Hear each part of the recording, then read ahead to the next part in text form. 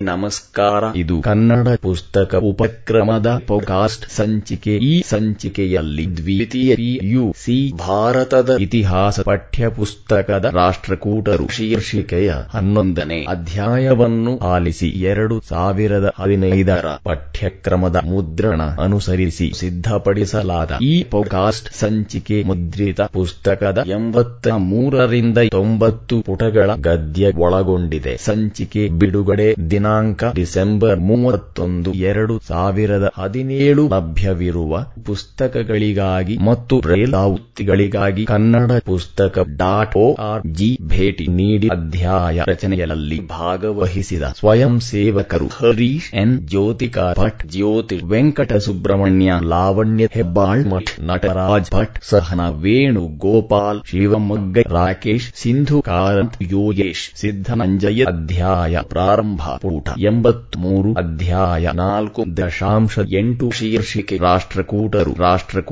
ದಕ್ಷಿಣ ಭಾರತದಲ್ಲಿ ಬೃಹತ್ ಸಾಮ್ರಾಜ್ಯವನ್ನು ಸ್ಥಾಪಿಸಿ ದೀರ್ಘಕಾಲ ಆಳ್ವಿಕೆ ನಡೆಸಿದರು. ಅವರು ಸಾಲಿವಾಹನ ಶಕ 753ರಿಂದ 878ರವರೆಗೆ ಆಳಿದರು. ಇವರು ಮೊದಲು ಬಾದಾಮಿ ಚಾಲುಕ್ಯರ ಸಾಮಂತರಾಗಿದ್ದರು. ರಾಷ್ಟ್ರಕೂಟ ಎಂಬ ಪದವು ಅಧಿಕಾರವನ್ನು ಸೂಚಿಸುತ್ತದೆ. ರಾಷ್ಟ್ರ ಎಂದರೆ ದೇಶ ಮತ್ತು ಕುಟ ಎಂದರೆ ಮುಖ್ಯಸ್ಥ ಎಂದರ್ಥ. ಶಿಲಾಶಾಸನಗಳಲ್ಲಿ ಇವರು ತಮ್ಮನ್ನು ಲಟ್ಟಲೂರು ಪೂರ್ವರಾಧೀಶ್ವರರು ಎಂದು ಕರೆದುಕೊಂಡಿದ್ದರಿಂದ ಇವರು ಮಹಾರಾಷ್ಟ್ರದ ಲತ್ತಲೂರು ಅಥವಾ ಲಾತೂರು ಪ್ರದೇಶಕ್ಕೆ ಸೇರಿದವರೆಂದು ತಿಳಿಯುವುದು. ಗರುಡ ಇವರ ರಾಜ ಲಾಂಛನ ಗುಲ್ಬರ್ಗಾ ಜಿಲ್ಲೆಯ ಮಾನ್ಯಖೇಡ ಅಥವಾ ಮಾಳಖೇಡ ಇವರ ರಾಜಧಾನಿಯಾಗಿತ್ತು. ದಂತಿದುರ್ಗನು ರಾಷ್ಟ್ರಕೂಟರ ಮೊದಲ ದೊರೆ. ಇವನು ಬಾದಾಮಿ ಚಾಲುಕ್ಯರನ್ನು ಸೋಲಿಸಿದನು. 1ನೇ ಕೃಷ್ಣನು ಇವನ ಉತ್ತರಾಧಿಕಾರಿಯಾದನು. ಇವನು ಚಾಲುಕ್ಯ ದೊರೆ ಕೀರ್ತಿವರ್ಮನನ್ನು ಸಂಪೂರ್ಣವಾಗಿ ಸೋಲಿಸಿದನು. ಈತನು ಎಲ್ಲೋರದಲ್ಲಿ ಅನೇಕ ಶಿಲಾ ಕೈಲಾಸನಾಥ ದೇವಾಲಯವನ್ನು ಕಟ್ಟಿಸಿದನು. ನಂತರ ಅಧಿಕಾರಕ್ಕೆ ಬಂದ 2ನೇ ಗೋವಿಂದನು ದುರ್ಬಲವಾಗಿದ್ದರಿಂದ ಅವನನ್ನು ಪದಚ್ಯುತಿಗೊಳಿಸಿ ಧ್ರುವನು ಅಧಿಕಾರಕ್ಕೆ ಬಂದನು. ಶೀರ್ಷಿಕೆ ಸಾಲಿವಾಹನ ಶಕ 780ರಿಂದ 793. ರಾಷ್ಟ್ರಕೂಟರ ಆರಂಭಿಕ ದೊರೆಗಳಲ್ಲಿ ಧ್ರುವನು ಪ್ರಮುಖನು. ತನ್ನ ಪ್ರಭಾವವನ್ನು ಉತ್ತರ ಭಾರತದಲ್ಲಿ ಹರಡಿದ ಕೀರ್ತಿ ಇವನದು. ಇವನು ಅಧಿಕಾರಕ್ಕೆ ಬಂದಾಗ ಉತ್ತರ ಭಾರತದ ರಾಜಕೀಯವು ಅನಿಶ್ಚಿತತೆಯಿಂದ ಕೂಡಿತ್ತು. ಕನೌಜಿನ ಸಿಂಹಾಸನದ ಮೇಲೆ ಪ್ರತಿಹಾರ ಮತ್ತು ಬಂಗಾಳದ ಅರಸರು ದೃಷ್ಟಿ ಬೀರಿದ್ದರು. ಪ್ರತಿಹಾರದ ವತ್ಸರಾಜನು ಕನೌಜಿನ ಮೇಲೆ ದಾಳಿ ಮಾಡಿ ಇಂದ್ರಾಯುಧನನ್ನು ಸೋಲಿಸಿದನು. ಇದೇ ವೇಳೆಯಲ್ಲಿ ಬಂಗಾಳದ ಧರ್ಮಪಾಲನು ವತ್ಸರಾಜನ ಮೇಲೆ ದಂಡೆತ್ತಿ ಹೋದನಾದರೂ ಅವನನ್ನು ಗೆಲ್ಲಲಾಗಲಿಲ್ಲ. ಇಂತಹ ಸಂದರ್ಭದಲ್ಲಿ ಧ್ರುವನು ತನ್ನ ಮಕ್ಕಳಾದ ಇಂದ್ರ ಮತ್ತು 3ನೇ ಗೋವಿಂದರೊಂದಿಗೆ ಉತ್ತರ ಭಾರತದ ಮೇಲೆ ದಂಡೆತ್ತಿ ಹೋಗಿ ವತ್ಸರಾಜ ಮತ್ತು ಧರ್ಮಪಾಲರನ್ನು ಸೋಲಿಸಿದನು. ಇದರಿಂದಾಗಿ ಗಂಗಾ ಯಮುನಾ ನದಿಗಳ ಪ್ರದೇಶಗಳು ಧ್ರುವನ ನಿಯಂತ್ರಣಕ್ಕೆ ಬಂದವು. ಉತ್ತರ ಭಾರತದ ಮೇಲೆ ವಿಜಯದ ನಂತರ ಅವನು ವೆಂಗಿಯ ಮೇಲೆ ದಾಳಿ ಮಾಡಿದನು. ಆದರೆ ವೆಂಗಿ ಅರಸ 4ನೇ ವಿಷ್ಣುವರ್ಧನನು ಯುದ್ಧ ಮಾಡಲು ಮುಂದಾಗದೆ ತನ್ನ ಮಗಳಾದ ಶೀಲಭಟ್ಟಾರಿಕೆಯನ್ನು ಧ್ರುವನಿಗೆ ಕೊಟ್ಟು ಮದುವೆ ಮಾಡಿದನು. ಧ್ರುವನು ಗಂಗರ ದೊರೆ 2ನೇ ಶಿವಮಾರನನ್ನು ಮುದುಗುಂದೂರಿನಲ್ಲಿ ಸೋಲಿಸಿದನು ಮತ್ತು ಅವನನ್ನು ಬಂಧನದಲ್ಲಿಟ್ಟನು. ಗಂಗವಾಡಿ ಪ್ರಾಂತ್ಯಕ್ಕೆ ತನ್ನ ಹಿರಿಯ ಮಗನಾದ ಸ್ತಂಭ ಅಥವಾ ಕಂಬರಸನನ್ನು ಅಧಿಕಾರಿಯನ್ನಾಗಿ ನೇಮಿಸಿದನು. ಕಂಚಿಯ ಪಲ್ಲವ ದೊರೆ 2ನೇ ನಂದಿವರ್ಮನನ್ನು ಪುಟ 84 ಸೋಲಿಸಿ ಅವನಿಂದ ಸಾಕಷ್ಟು ಆನೆಗಳನ್ನು ಕಪ್ಪವಾಗಿ ಪಡೆದನು. ಧವನಿಗೆ ಧಾರಾವರ್ಷ, ಶ್ರೀ ವಲ್ಲಭ, ನರೇಂದ್ರ ದೇವ ಮತ್ತು ಕಲಿ ವಲ್ಲಭ ಎಂಬ ಬಿರುದುಗಳಿದ್ದವು. 3ನೇ ಗೋವಿಂದ 793ರಿಂದ 814. ಧ್ರುವನ ನಂತರ ಅವನ ಮಗನಾದ 3ನೇ ಗೋವಿಂದನು ಸಾಲಿವಾಹನ ಶಕ 793ರಲ್ಲಿ ಅಧಿಕಾರಕ್ಕೆ ಬಂದನು. ಆದರೆ ಇವನ ಸಹೋದರ ಸ್ತಂಭನು ಇದನ್ನು ವಿರೋಧಿಸಿದನು. ಗಂಗರು ಮತ್ತು ಪಲ್ಲವರು ಸ್ತಂಭನಿಗೆ ಸಹಾಯ ಮಾಡಿದರು. ಇದರಿಂದ ಕೋಪಗೊಂಡ 3ನೇ ಗೋವಿಂದನು ಸ್ತಂಭನನ್ನು ಸೋಲಿಸಿ ಸೆರೆಮನೆಯಲ್ಲಿಟ್ಟನು. ಆದರೆ ಆನಂತರ ಅವನನ್ನು ಬಿಡುಗಡೆಗೊಳಿಸಿ ಪುನಃ ಗಂಗವಾಡಿಯ ಅಧಿಕಾರಿಯನ್ನಾಗಿ ನೇಮಕ ಮಾಡಿದನು. ಸೆರೆಮನೆಯಲ್ಲಿದ್ದ ಗಂಗರ ದೊರೆ ಶಿವಮಾರನನ್ನು ಈ ಹಿಂದೆ ಹಿಂದೆ ಬಿಡುಗಡೆಗೊಳಿಸಿದ್ದನು. ಆದರೆ ಅವನು ಸ್ತಂಭನಿಗೆ ಸಹಾಯ ಮಾಡಿದ್ದರಿಂದ ಪುನಃ ಅವನು ಸೆರೆಮನೆ ಸೇರಬೇಕಾಯಿತು. ಮೂರನೇ ಗೋವಿಂದನ ಕಾಲದಲ್ಲಿಯೂ ಉತ್ತರ ಭಾರತದಲ್ಲಿ ರಾಜಕೀಯ ಆಂತರಿಕ ಸಂಘರ್ಷಗಳು ನಡೆದಿದ್ದವು. ಪ್ರತಿಹಾರದ ನಾಗಭಟ, ಬಂಗಾಲದ ಧರ್ಮಪಾಲ ಮತ್ತು ಕನೌಜಿನ ಚಕ್ರಾಯುಧರು ತಮ್ಮ ಸಾರ್ವಭೌಮತ್ವವನ್ನು ವಿಸ್ತರಿಸುವ ಪ್ರಯತ್ನದಲ್ಲಿದ್ದರು. ಮೂರನೇ ಗೋವಿಂದನು ಸಾಲಿವಾಹನ ಶಕ 800ರಲ್ಲಿ ಉತ್ತರ ಭಾರತದ ದಂಡಯಾತ್ರೆಯನ್ನು ಕೈಗೊಂಡನು. ಇವನ ದಾಳಿಗೆ ಹೆದರಿದ ಎರಡನೇ ನಾಗಭಟನು ಯುದ್ಧ ಭೂಮಿಯಿಂದ ಓಡಿಹೋದನು. ಚಕ್ರಾಯುಧನು ಶರಣಾದನು. ಧರ್ಮಪಾಲನು ಯುದ್ಧದಿಂದ ಹಿಂದಕ್ಕೆ ಸರಿದು ಕಪ್ಪ ಕಾಣಿಕೆಯನ್ನು ಸಲ್ಲಿಸಿದನು. ಮೂರನೇ ಗೋವಿಂದನ ಸೈನ್ಯವು ಹಿಮಾಲಯದವರೆಗೂ ಸಾಗಿತು. ಗೋವಿಂದನ ಅಶ್ವಗಳು ಹಿಮಾಲಯದ ಕಪ್ಪಲಿನಲ್ಲಿ ಹರಿಯುವ ನೀರನ್ನು ಕುಡಿದವು ಮತ್ತು ಅವನ ಗಜಗಳು ಗಂಗಾ ಜಲದಲ್ಲಿ ಮಿಂದವು ಎಂದ ಶಾಸನಗಳು ತಿಳಿಸುತ್ತವೆ. ಗಂಗರು ಸಾಲಿವಾಹನ ಶಕ 803-804ರಲ್ಲಿ ಪಾಂಡ್ಯರು ಮತ್ತು ಕೇರಳದ ಅರಸರನ್ನು ಒಟ್ಟಗೂಡಿಸಿಕೊಂಡು ರಾಷ್ಟ್ರಕೂಟರ ಮೇಲೆ ದಾಳಿ ಮಾಡಿದರು. ಮೂರನೇ ಗೋವಿಂದನು ಇವರನ್ನೆಲ್ಲ ಸೋಲಿಸಿ ಅವರ ರಾಜಲಾಂಛನಗಳನ್ನು ಕಿತ್ತುಕೊಂಡನು. ಮೂರನೇ ಗೋವಿಂದನು ಪಲ್ಲವ ದೊರೆ ದಂತಿವರ್ಮನನ್ನು ಸೋಲಿಸಿ ಅವನಿಂದ ಕಪ್ಪ ಕಾಣಿಕೆಯನ್ನು ಸ್ವೀಕರಿಸಿದನು. ಇದೇ ಸಮಯದಲ್ಲಿ ಸಿಂಹಳದ ಅರಸ ತನ್ನ ಪ್ರತಿಮೆಯನ್ನು ಗೋವಿಂದನಿಗೆ ಕಳುಹಿಸುವ ಮೂಲಕ ಶರಣಾಗತನಾದನು. ಮೂರನೇ ಗೋವಿಂದನ ಕಾಲದಲ್ಲಿ ರಾಷ್ಟ್ರಕೂಟ ಸಾಮ್ರಾಜ್ಯವು ಉತ್ತರದಲ್ಲಿ ಹಿಮಾಲಯದಿಂದ, ದಕ್ಷಿಣದಲ್ಲಿ ಕನ್ಯಾಕುಮಾರಿಯವರೆಗಳ ಮತ್ತು ಪಶ್ಚಿಮದಲ್ಲಿ ಸೌರಾಷ್ಟ್ರದಿಂದ ಪೂರ್ವದಲ್ಲಿ ಬಂಗಾಳದವರೆಗೂ ವಿಸ್ತರಿಸಿತ್ತು. ಒಟ್ಟಾರೆ ಇಡೀ ಭಾರತ ರಾಷ್ಟ್ರಕೂಟರ ಪ್ರಭಾವಕ್ಕೆ ಒಳಗಾಗಿತ್ತು. ಇವನು ಜಗತ್ತುಂಗ, ಪ್ರಭೂತ ವರ್ಷ, ಶ್ರೀವಲ್ಲಭ ಮತ್ತು ತ್ರಿಭುವನದವಳ ಎಂಬ ಬಿರುದುಗಳನ್ನು ಹೊಂದಿದ್ದನು. ಪುಟ 85. ಚಿತ್ರ 1. ಮೂರನೇ ಗೋವಿಂದನ ಕಾಲದ ರಾಷ್ಟ್ರಕೂಟ ಸಾಮ್ರಾಜ್ಯದ ನಕ್ಷೆ. ಮೂರನೇ ಗೋವಿಂದನ ಸಾಮ್ರಾಜ್ಯದ ವಿಸ್ತಾರವನ್ನು ಭಾರತದ ನಕ್ಷೆಯಲ್ಲಿ ತೋರಿಸಲಾಗಿದೆ. ಈ ನಕ್ಷೆಯಲ್ಲಿ ಕನೌಜ್, ಮಾಲ್ವ, ಗುಜರಾತ್, ಎಲ್ಲೋರಾ, ಎಲಿಫೆಂಟಾ, ರಾಜಧಾನಿ, ಮಾನ್ಯ, ಕ್ವೇಟರ್, ಬಾದಾಮಿ, ಕಂಚಿಗಳನ್ನು ಗುರುತಿಸಲಾಗಿದೆ. ಕಂಚಿಯ ದಕ್ಷಿಣ ಭಾಗದಲ್ಲಿ ಗಂಗರು, ಪಾಂಡ್ಯರು, ಚೋಳರು ಹಾಗೂ ಚೇರರ ಪ್ರಾಂತ್ಯಗಳನ್ನು ತೋರಿಸಿದ್ದಾರೆ. ಪುಟ 86. 1ನೇ ಅಮೋಘ ವರ್ಷ ಸಾಲಿವಾಹನ ಶಕ 814-878. ಮೂರನೇ ಗೋವಿಂದನ ಮಗನಾದ ಅಮೋಘ ವರ್ಷನು ಸಾಲಿವಾಹನ ಶಕ 814ರಲ್ಲಿ ಅಧಿಕಾರಕ್ಕೆ ಬಂದನು. ಇವನಿಗೆ ಶರ್ವ ಎಂಬ ಇನ್ನೊಂದು ಹೆಸರಿತ್ತು. ಇವನು ಅಧಿಕಾರವನ್ನು ವಹಿಸಿಕೊಂಡಾಗ ಪ್ರಾಪ್ತನಾಗಿದ್ದನು. ಆದ್ದರಿಂದ ಕೆಲವು ವರ್ಷಗಳ 814ರಿಂದ 821ರವರೆಗೆ ಇವನ ಚಿಕ್ಕಪ್ಪನಾದ ಕರ್ಕನು ಆಡಳಿತ ನಿರ್ವಹಿಸಿದನು. ಅಮೋಘ ವರ್ಷನನ್ನು ರಾಷ್ಟ್ರಕೂಟ ದೊರೆಗಳಲ್ಲಿ ಶ್ರೇಷ್ಠ ದೊರೆ ಎಂದು ಪರಿಗಣಿಸಲಾಗಿದೆ. ಇವನ ಸೈನಿಕ ಸಾಧನೆಗಳಿಗಿಂತ ಸಾಂಸ್ಕೃತಿಕ ಸಾಧನೆಗಳು ಹೆಚ್ಚು ಶ್ರೇಷ್ಠವಾಗಿವೆ. ಸಾಧನೆಗಳು: ಅಮೋಘ ವರ್ಷನು ಸಾಲಿವಾಹನ ಶಕ 830ರಲ್ಲಿ ವೆಂಗಿ ಚಾಲುಕ್ಯರ ದೊರೆ ಮೂರನೇ ಗುಣಗ ವಿಜಯಾದಿತ್ಯನನ್ನು ವಿಂಗಮಳ್ಳಿ ಎಂಬಲ್ಲಿ ಸೋಲಿಸಿ ಹಿಮ್ಮೆಟ್ಟಿಸಿದನು. ಗಂಗರ ರಾಜ್ಯದ ಉತ್ತರ ಭಾಗವು ಅಮೋಘ ವರ್ಷನ ದಂಡನಾಯಕ ಬಂಕೇಶನ ಹಿಡಿತದಲ್ಲಿತ್ತು. ಗಂಗಾ ದೊರೆ ರಾಚಮಲ್ಲನು ಈ ಪ್ರದೇಶಗಳನ್ನು ಪಡೆಯಲು ಮುಂದಾದನಾದರೂ ಅವನಿಂದ ಸಾಧ್ಯವಾಗಲಿಲ್ಲ. ಬಂಕೇಶನು ಕೈದಾಳ, ತುಮಕೂರು ಬಳಿ ಪ್ರದೇಶದವರೆಗೂ ತನ್ನ ಪ್ರಭಾವವನ್ನು ಹೊಂದಿದ್ದನು. ರಾಚಮಲ್ಲನ ನಂತರ ಅಧಿಕಾರಕ್ಕೆ ಬಂದ ನೀತಿ ಮಾರ್ಗ ತೆರೆಗಂಗನು ಸಾಲಿವಾಹನ ಶಕ 856ರಲ್ಲಿ ರಾಜರಾಮುಡು ಕೋಲಾರ ಬಳಿ ಕದನದಲ್ಲಿ ಅಮೋಘ ವರ್ಷನನ್ನು ಸೋಲಿಸಿದನು. ಅಮೋಘ ವರ್ಷನು ಗಂಗಾ ಮತ್ತು ಇತರ ಅರಸು ಮನೆತನದವರೊಡನೆ ಸಂಘರ್ಷ ಕೈಬಿಟ್ಟು ವೈವಾಹಿಕ ಸಂಬಂಧ ಮಾಡಿಕೊಂಡನು. ತನ್ನ ಮಗಳಾದ ಚಂದ್ರಲಡ್ಬೆಯನ್ನು ಗಂಗಾ ದೊರೆ ಎರೆಯಂಗನ ಮಗ ಭೂತುಗನಿಗೆ ಕೊಟ್ಟು ಮದುವೆ ಮಾಡಿದನು. ಮತ್ತೊಬ್ಬ ಮಗಳಾದ ಶೀಲ ಮಹಾದೇವಿಯನ್ನು ವೆಂಗಿಯ ವಿಜಯಾದಿತ್ಯನ ಮಗ ವಿಷ್ಣುವರ್ಧನನಿಗೆ ಹಾಗೂ ಇನ್ನೊಬ್ಬ ಮಗಳಾದ ಸಂಖಾಳನ್ನು ಕಂಚಿ ಪಲ್ಲವ ದೊರೆ ಮೂರನೇ ನಂದಿವರ್ಮನಿಗೆ ಕೊಟ್ಟು ವಿವಾಹ ಮಾಡಿದನು. ನೀಲಗುಂದ ಮತ್ತು ಶೇರೂರಿನ ಶಾಸನಗಳು ಅಮೋಘ ವರ್ಷನು ಸಂಗವಂಗ, ಮಗಧ, ಮಾಳ್ವ, ವೆಂಗಿ ಮತ್ತು ಅಕ್ಕಪಕ್ಕದ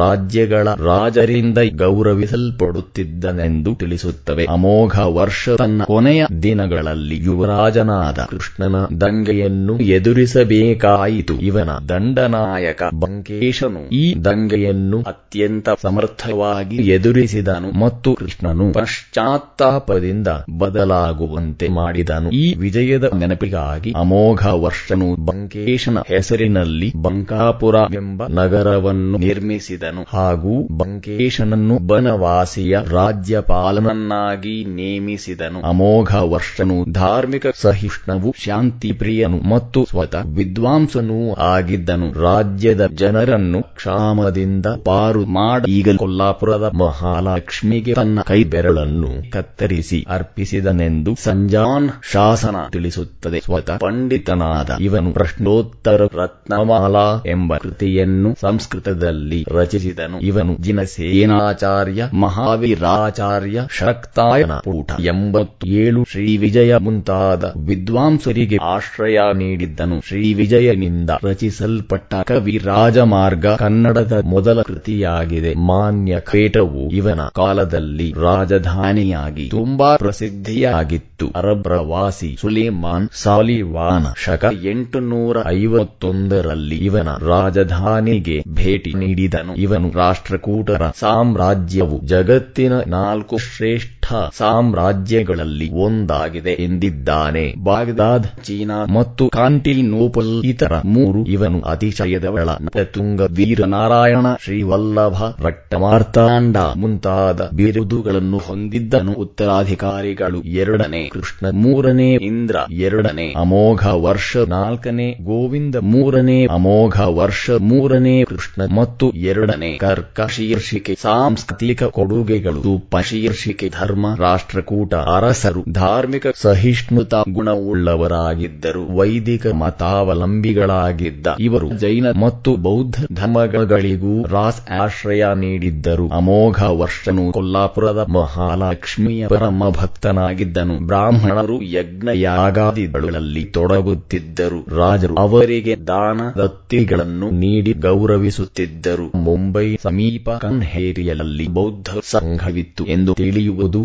ಶೀರ್ಷಿಕೆ ಸಾಹಿತ್ಯ. ರಾಷ್ಟ್ರಕೂಟ ದೊರೆಗಳು ಸಾಹಿತ್ಯ ಪೋಷಕರಾಗಿದ್ದರು. ಇವು ಅರಸರು ಸ್ವತಃ ಸಾಹಿತಿಗಳಾಗಿದ್ದರು. ಕನ್ನಡದ ಶಿಲಾಶಾಸನಗಳ ಸಂಖ್ಯೆ ಹೆಚ್ಚಾಯಿತು. ಕನ್ನಡದ ಮೊದಲ ಕೃತಿ ಕವಿ ರಾಜಮಾರ್ಗ ಶ್ರೀ ವಿಜಯನಿಂದ ರಚಿಸಲ್ಪಟ್ಟಿತು. ಕಾವೇರಿಯಿಂದ ಗೋದಾವರಿಯವರೆಗಳ ಕನ್ನಡ ನಾಡು ಹರಡಿತ್ತು ಎಂದು ಕವಿ ರಾಜ ಮಾರ್ಗ ತಿಳಿಸುತ್ತದೆ. ಇವರ ಕಾಲದಲ್ಲಿ ಸಾಹಿತ್ಯವು ವಿಪುಲವಾಗಿ ಬೆಳೆಯಿತು. 3ನೇ ಕೃಷ್ಣನ ಆಸ್ಥಾನದಲ್ಲಿದ್ದ ಪೊನ್ನನು ಶಾಂತಿ ಪುರಾಣ ಮತ್ತು ಭುವನೈಕ್ಯರಾಮ ಅಭ್ಯುದಯ ಗ್ರಂಥಗಳನ್ನು ಬರೆದನು. ಇವನಿಗೆ ಉಭಯ ಕವಿ ಚಕ್ರವರ್ತಿ ಎಂಬ ಬಿರುದು ಇತ್ತು. ರಾಷ್ಟ್ರಕೂಟರ ಸಾಮಂತ ವೇಮುಲವಾಡದ ಇಮ್ಮಡಿ ಕೇಸರಿಯ ಆಸ್ಥಾನದಲ್ಲಿದ್ದ ಪಂಪನು ವಿಕ್ರಮಾರ್ಜುನ ವಿಜಯ ಅಥವಾ ಪಂಪ ಭಾರತ ಮತ್ತು ಆದಿಪುರಾಣ ಗ್ರಂಥಗಳನ್ನು ರಚಿಸಿದನು. ಈತನನ್ನು ಕನ್ನಡದ ಆದಿಕವಿ ಎಂದು ಕರೆಯಲಾಗಿದೆ. ಶಿವಕೋಟಾಚಾರ್ಯನು ವಡ್ಡಾರಾಧನೆ ಎಂಬ ಕೃತಿಯನ್ನು ರಚಿಸಿದನು. ಇದನ್ನು ಹಳೆಗನ್ನಡದ ಮೊದಲ ಗದ್ಯ ಕೃತಿ ಎಂದು ಕರೆಯಲಾಗಿದೆ. ಸಂಸ್ಕೃತ ಸಾಹಿತ್ಯವು ಉತ್ಕೃಷ್ಟವಾಗಿ ಬೆಳೆಯಿತು. ಶಕ್ತಾಯನನ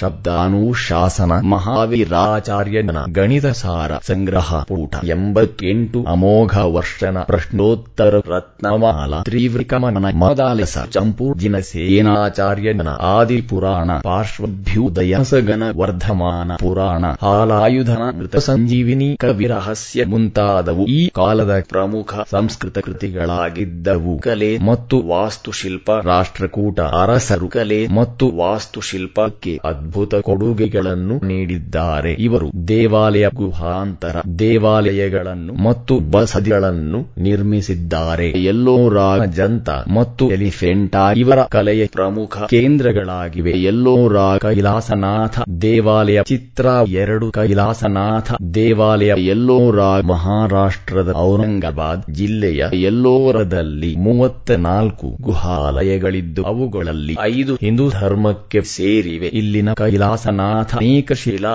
ದೇವಾಲಯವು ಜಗತ್ ಪ್ರಸಿದ್ಧಿಯಾಗಿದೆ. ಈ ದೇವಾಲಯವನ್ನು 1ನೇ ಕೃಷ್ಣನು ಸಾಲಿವಾಹನ ಶಕ 770ರಲ್ಲಿ ನಿರ್ಮಿಸಿದನು. ಈ ದೇವಾಲಯವು 164 ಅಡಿ ಉದ್ದ, 109 ಅಡಿ ಅಗಲ ಮತ್ತು 92 ಅಡಿ ಎತ್ತರವನ್ನು ಹೊಂದಿದೆ. ಮಹಾದ್ವಾರ, ಪ್ರಾಕಾರ, ಶಿಖರ ಮತ್ತು ಲಿಂಗ ಮೊದಲಾದ ಅಂಶಗಳನ್ನು ಹೊಂದಿರುವ ಈ ದೇವಾಲಯವು ದ್ರಾವಿಡ ಶೈಲಿಯಲ್ಲಿದೆ. ಈ ದೇವಾಲಯದಲ್ಲಿರುವ ಶಿವಲೀಲೆಗೆ ಸಂಬಂಧಿಸಿದ ಶಿಲ್ಪಗಳು ಪ್ರವಾಸಿಗರ ಗಮನ ಸೆಳೆಯುತ್ತವೆ. ದೇವಾಲಯದ ಬಳಿ 2 ಕಂಬಗಳು ಮತ್ತು 2 ಬೃಹತ್ ಆನೆಗಳನ್ನು ಕೆತ್ತಿ ನಿಲ್ಲಿಸಲಾಗಿದೆ. ಮುಂಭಾಗದಲ್ಲಿ ನಂದಿ ಮಂಟಪವಿದೆ. ಗರ್ಭಗೃಹದ ಸುತ್ತಲೂ 5 ಪರಿವಾರ ದೇವತೆಗಳ ಗುಡಿಗಳಿವೆ. ಅಷ್ಟದಿಕ್ಪಾಲಕರು, ಗಂಗೆ, ಮುನೆ, ಸರಸ್ವತಿ ಮುಂತಾದ ಶಿಲ್ಪಗಳನ್ನು ಕೊರೆಯಲಾಗಿದೆ. ಪುಟ 89 ರಾವಣನು ಕೈಲಾಸ ಪರ್ವತವನ್ನು ಎತ್ತುತ್ತಿರುವ ದೃಶ್ಯವು ಅದ್ಭುತವಾಗಿ ಕಾಣುವುದರಿಂದ ಈ